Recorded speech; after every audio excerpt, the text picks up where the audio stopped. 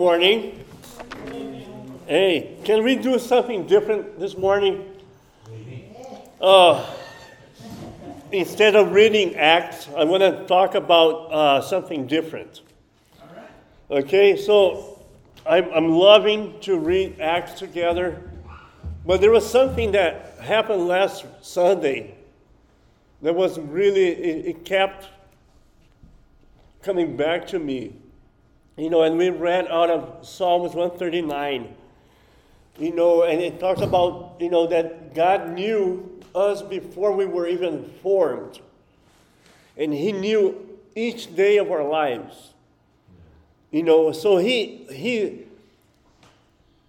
knew all the mistakes that we were going to make. And He still loved us. And He was always ready to receive us back. And that's what I want to talk about. Because, I want to keep getting a more correct, perfect vision of God as a Father. And that's what Jesus came to do. He came to correct our eyesight. Hey, you guys are relating to God in the wrong way. And let me show you the Father. I'm going to show you the Father. If you have seen me, you have seen the Father. I don't do anything.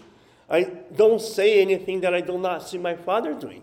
So He came to fix our eyesight and remove old concepts about God.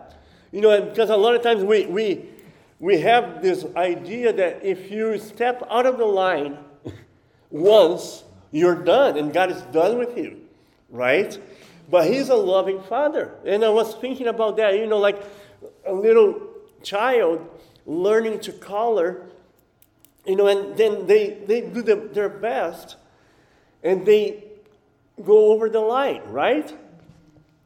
And then they show you what they did, and you're like, wow, that's great. Look how much progress you're making. Because as a father, you understand the limitations of that child in that stage.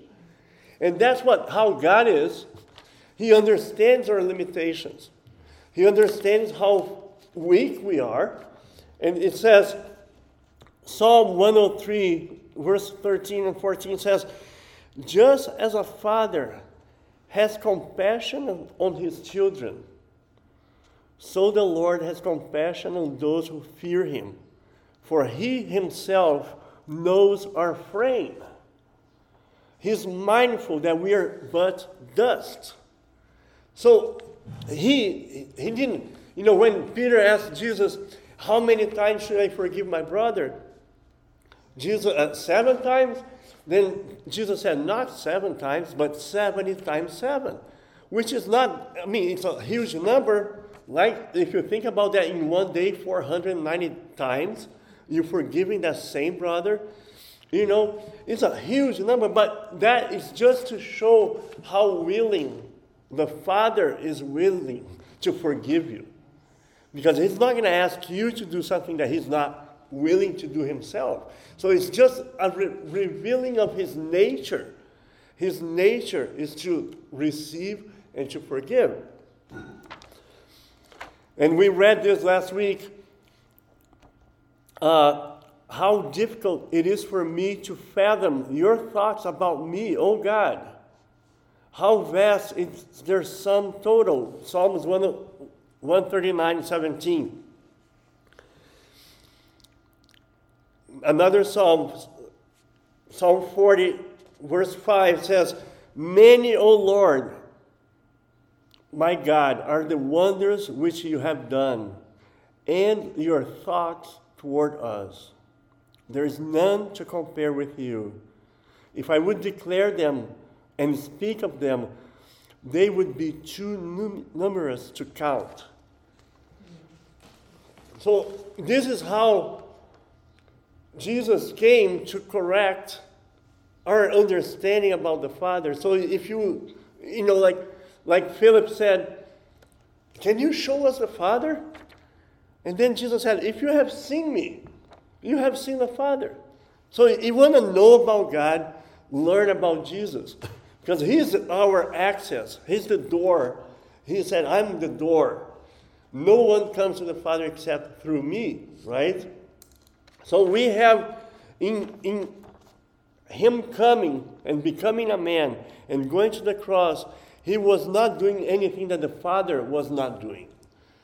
He was actually representing and bringing with him the Father and the Holy Spirit. Another one that we read, we didn't read this last week, but I will read now. Jeremiah 32:41. I will rejoice over them to do them good. I will faithfully plant them in this land with all my heart and with all my soul. This is the Father in the Old Testament. Because sometimes people say, the God of the Old Testament was angry and unforgiving and all about judgment. But then Jesus came to fix that. No, this is the God of the Old Testament, always ready to receive Israel and forgive. I mean, the book of Hosea is a classic example of that. Like, as many times as you go out and you step out of the line, I will receive you back. And this one I read last Sunday. The Lord your God is in your midst. He's a warrior who can deliver. He takes great delight in you.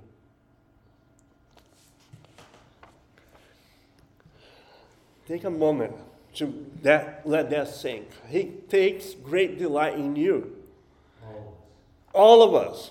Even when you're in your limitations, coloring out of the line. Even if you're making a mistake, he's like, hey, look, at least my child is trying. And they are going to keep learning. And they're going to keep maturing. They're going to, one day, according to Ephesians 4, they're going to reach the full maturity and be just like the firstborn, like Christ. Right? So he's like, as a father has compassion on his children, so the Lord has compassion on those who fear him. For he himself knows our frame. And I want to, out of Zephaniah 3:17, he takes great delight in you. So I want you, in your moment of intimacy and waiting on the Lord this week, think about that. The Lord is delighted with you. Okay? So, I'm going to read Luke 15. And there are 3 parables, short parables in Luke 15, that I want to just first paint the context here.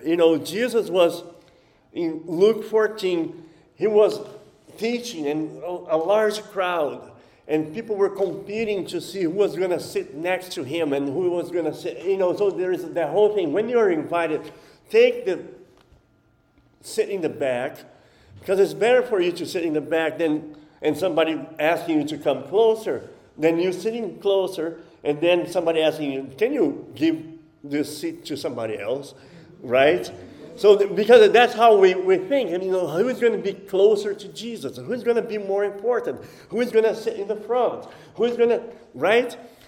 So that whole thing was going on, and read that Luke 14 this week. And then Luke 15, it starts like this. Now all the tax collectors and the sinners were coming near him to listen to him. Okay? Both the Pharisees and the scribes began to grumble, saying, this man receives sinners and eats with them. Right?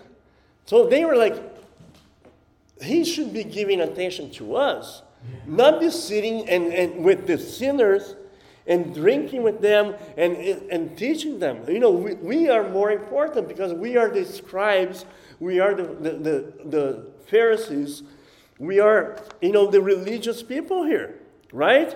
We go to church. So he told them a parable saying, what among you, if he has 100 sheep, and has lost one of them, does not leave the 99 in the open pasture and go after the one which is lost until he finds it. Right? When he has found it, he lays it on his shoulders, rejoicing. Think about that. God the Father rejoices, and he's delighted. He so loves the world, John 3:16, that he gave his only begotten Son to save, not to judge, to include, not to exclude, to bring closer, to adopt, to bring shalom, to bring healing, to bring wholeness, to bring closeness, intimacy in that relationship, right? When he has found it, he lays it on his shoulders, rejoicing. And when he comes home, he calls together his friends and his neighbors, saying to them, "Rejoice with me, for I have found my sheep which was lost." God not only is rejoicing, but he's inviting everybody to come rejoice with me. Don't be a party pooper. Let's have a party. This person was lost, and now they are found. Right? Rejoice with me, for I have found my sheep which was lost. I tell you, in the same way, there will be more joy in heaven over one sinner who repents than over 99 righteous persons who need no repentance. Amen? So this is like Jesus is trying to teach a lesson for the Pharisees and the scribes, right? Those that understood the law, understood the scriptures, but they did not understand God. They did not understand the heart of love of the Father. And then he continues, "Or what woman, if she has 10 silver coins and loses one coin, does not light a lamp and sweep the house and search carefully until she finds it? When she has found it, she calls together her friends and neighbors, saying, 'Rejoice with me, for I have found the coin which I had lost.'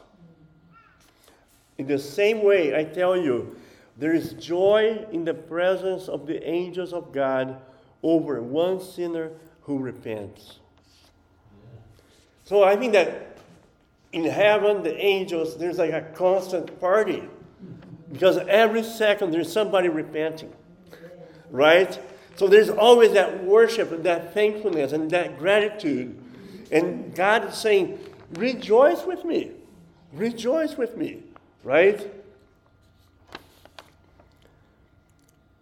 And then verse 11, Luke 15, verse 11. Now we all know this parable, and I read this, and I've been studying this parable for a long time, but each time I read it, something fresh comes, like the mercies or the loving kindness of the Lord are refreshed every day, every morning. And he said, "A man had 2 sons. The younger of them said to his father, 'Father, give me the share of the estate that falls to me.' So he divided his wealth between them." Take a pause here right now. Can you imagine having a father that's really rich, and you going up to him saying, "Father, I want my inheritance even before you die"? Kind of rude, right? Yeah. Kind of like I don't know. I don't even have the word. It's rude. It's arrogance. And not only that, it's disrespectful. Entitlement, right? So it is like, I don't care about you. I care about my life and my freedom. I am the center. You're not the center. Right? What I want is what I don't want to wait for when I receive that. I want to just walk in my freedom right now. Right? And then what it says here, it says, "And he divided his wealth between them." He did. he had two sons. He gave half to one, half to the other one. Right? And not many days later, the younger son gathered everything together and went on a journey into a distant country.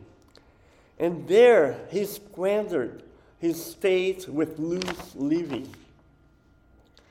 Now, when he had spent everything, a severe famine occurred in that country, and he began to be impoverished.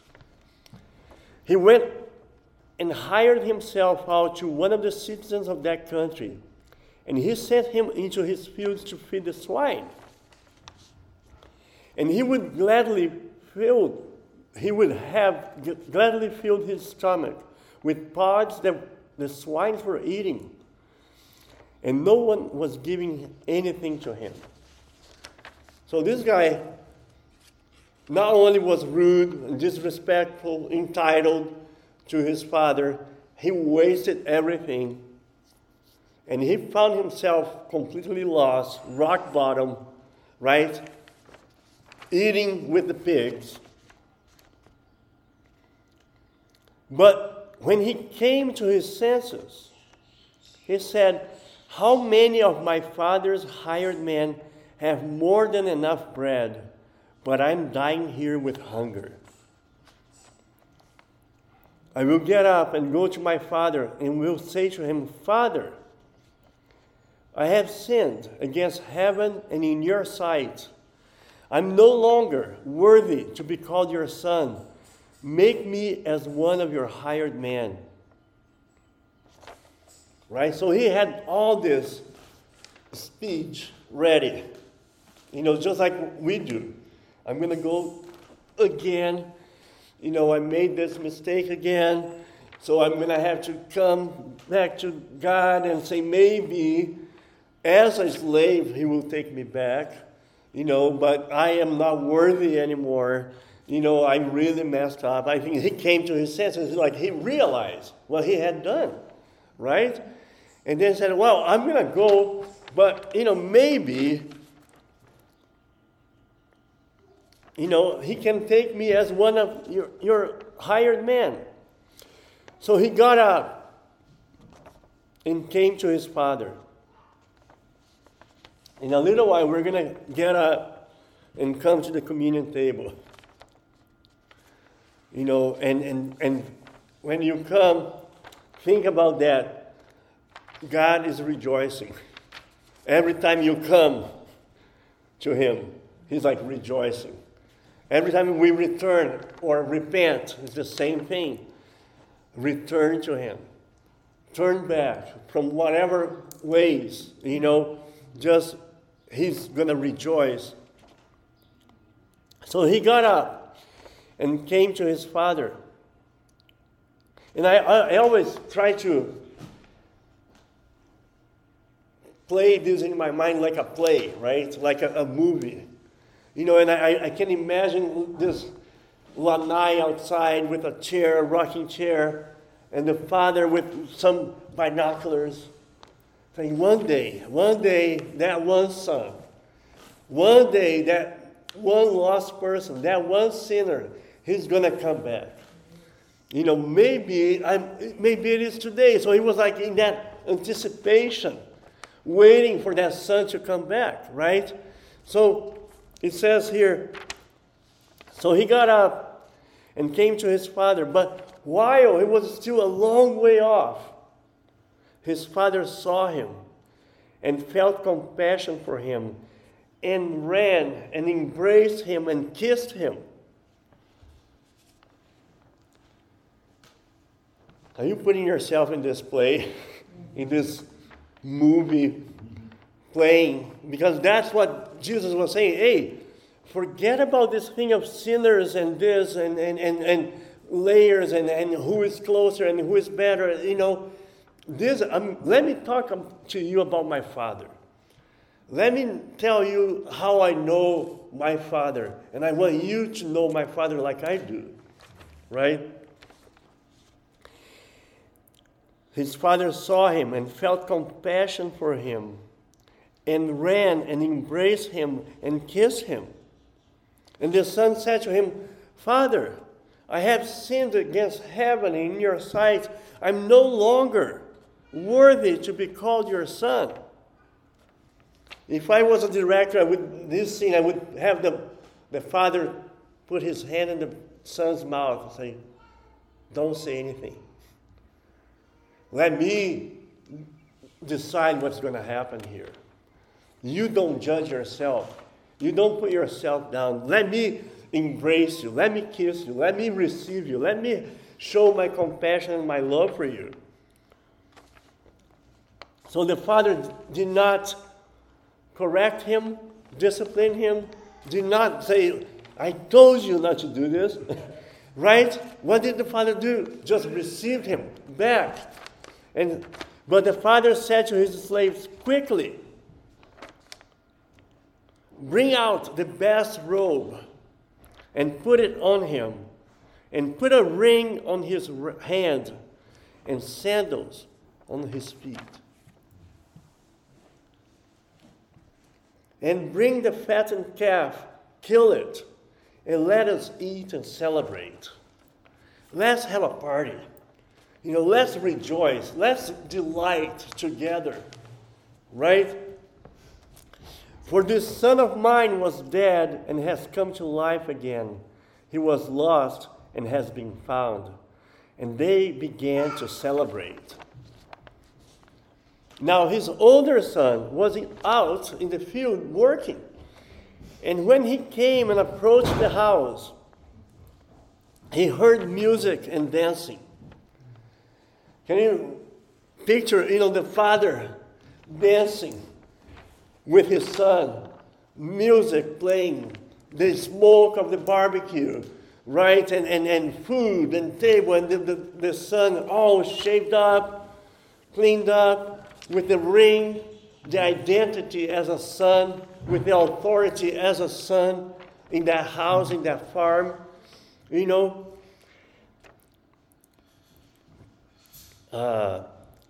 Now his older son was in the field, and when he came, he approached the house, and he heard music and dancing. And he summoned one of the servants and began inquiring what these things could be. So the guy was a hard worker. I'm keeping this farm going here. And what is this music and dancing and still work hours? Come on, right? And he said to him, your brother has come, and your father has killed the fattened calf because he has received him back safe and sound. But he became angry and was not willing to go in. This is called the parable of the prodigal son, right? I think it should be called the parable of the party pooper. Come on. Why don't you just rejoice with your father and with your brother? You also don't care about your father. You don't care about your brother. You only care about yourself, right? And his father came out and began pleading with him. Come on, son. Let's dance. Let's eat. Let's rejoice. Be part of the party. Come enjoy what's happening here right now. But he answered and said to his father, look, for so many years I've been serving you, and I have never neglected a command of yours. And yet you have never given me a young goat, so that I might celebrate with my friends. But when this son of yours came, who has devoured your wealth with prostitutes, you killed the fattened calf for him. The same sense of entitlement, the same sense of self-righteousness, right? Look at this. These sinners. How come, Jesus, you're sitting and eating with the sinners? They have walked away from you. They have wandered away from you. And how come you're sitting? We are, the Pharisees and the scribes. We have been working hard obeying the law here. Being righteous and religious and all of that, right? And he said to him, "Son, you have always been with me, and all that's mine is yours. But we had to celebrate and rejoice, for this brother of yours was dead and has begun to live, and was lost and has been found." Amen? Lord, I personally, when I was studying and meditating about this, I wanna throw off my old legalistic view of God. Anything that separates and excludes people or myself, that puts myself or other people down. When Christ came to include, he said, "I did not come for the healthy ones, I came for the sick." Right? I came for those that need it. And instead of trying to pretend that I don't need it, like he said here, I'm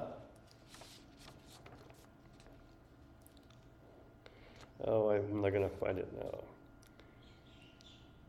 Oh, yeah, here.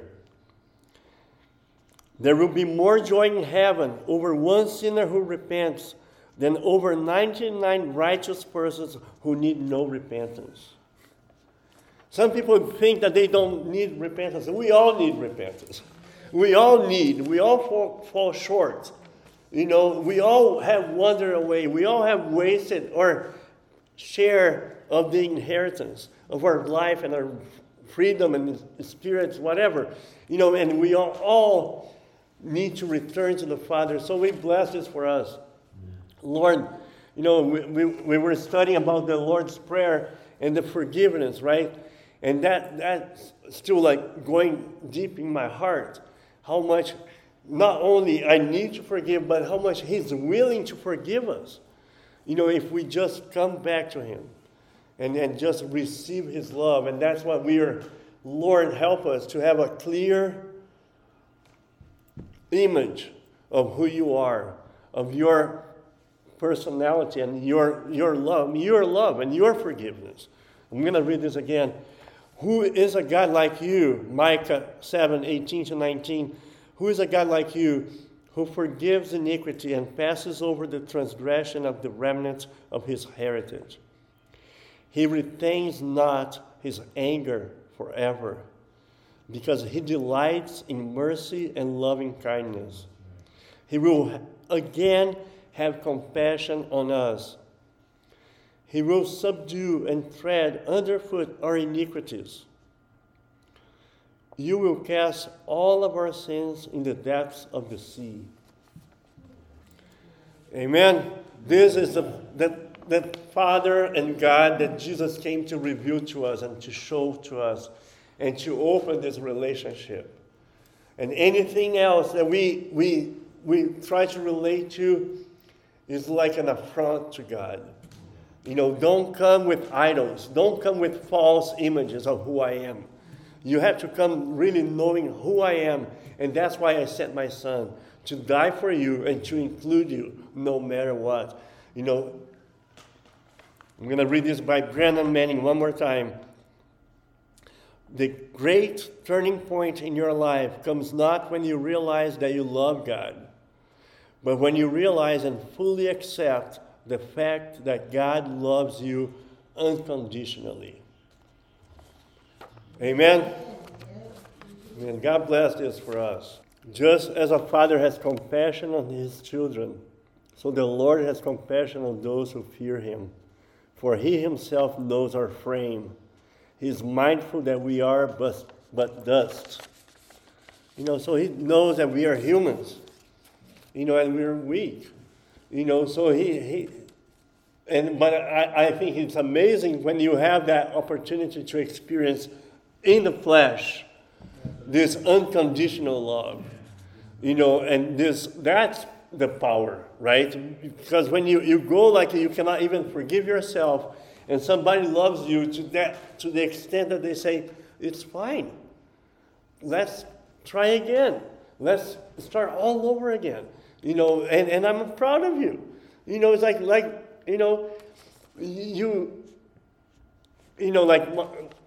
a child that likes to cook, right? And they cook, but they burn the cake, or it doesn't taste good, but you still feel proud of them because they are trying, they're working, they're giving their best to be pleasing to you. But you don't go like, oh, I can do better than that, or you should do better than that, because it is what the level that they are at. And as parents, even if we're not very good parents, we love our kids even when they make mistakes. But the father is a good father. And so much more, it says, I was looking here, even if a mother would abandon their nursing baby, then God says, I will never abandon you. Even if your natural parents were not good parents for you, I will be a good father to you. I will never abandon you. So, Lord, bless us. Lord, bless our fresh. Give us today our daily bread. And the daily bread that I want is this fresh, clear picture of who you are.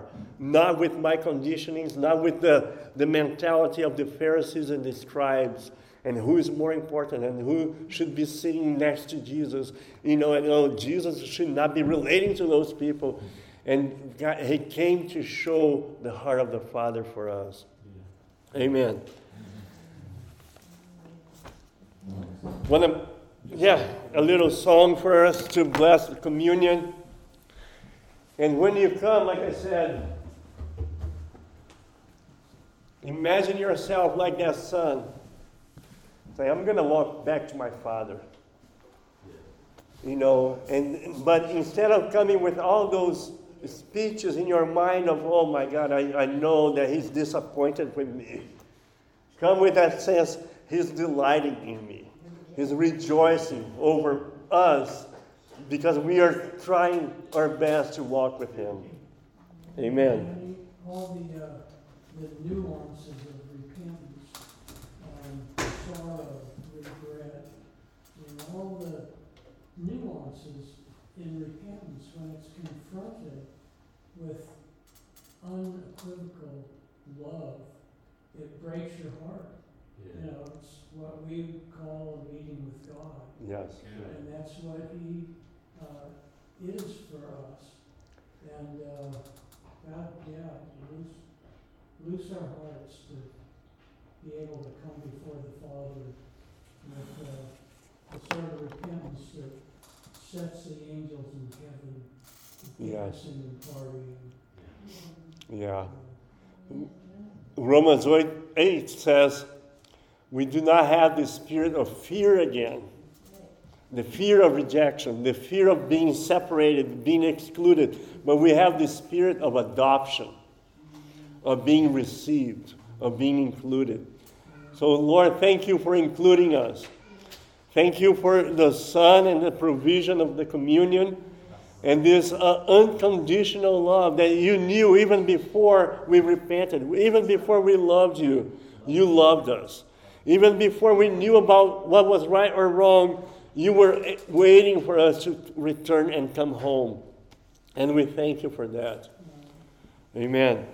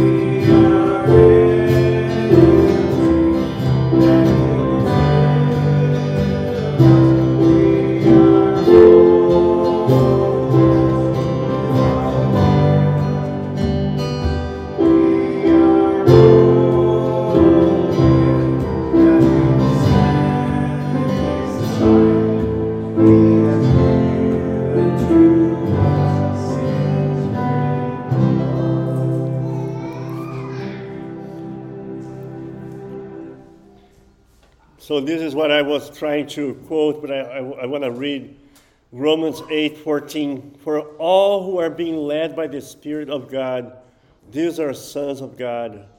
For you have not received the spirit of slavery leading to fear again, but you have received the spirit of adoption as sons, by which we cry out, Abba, Father.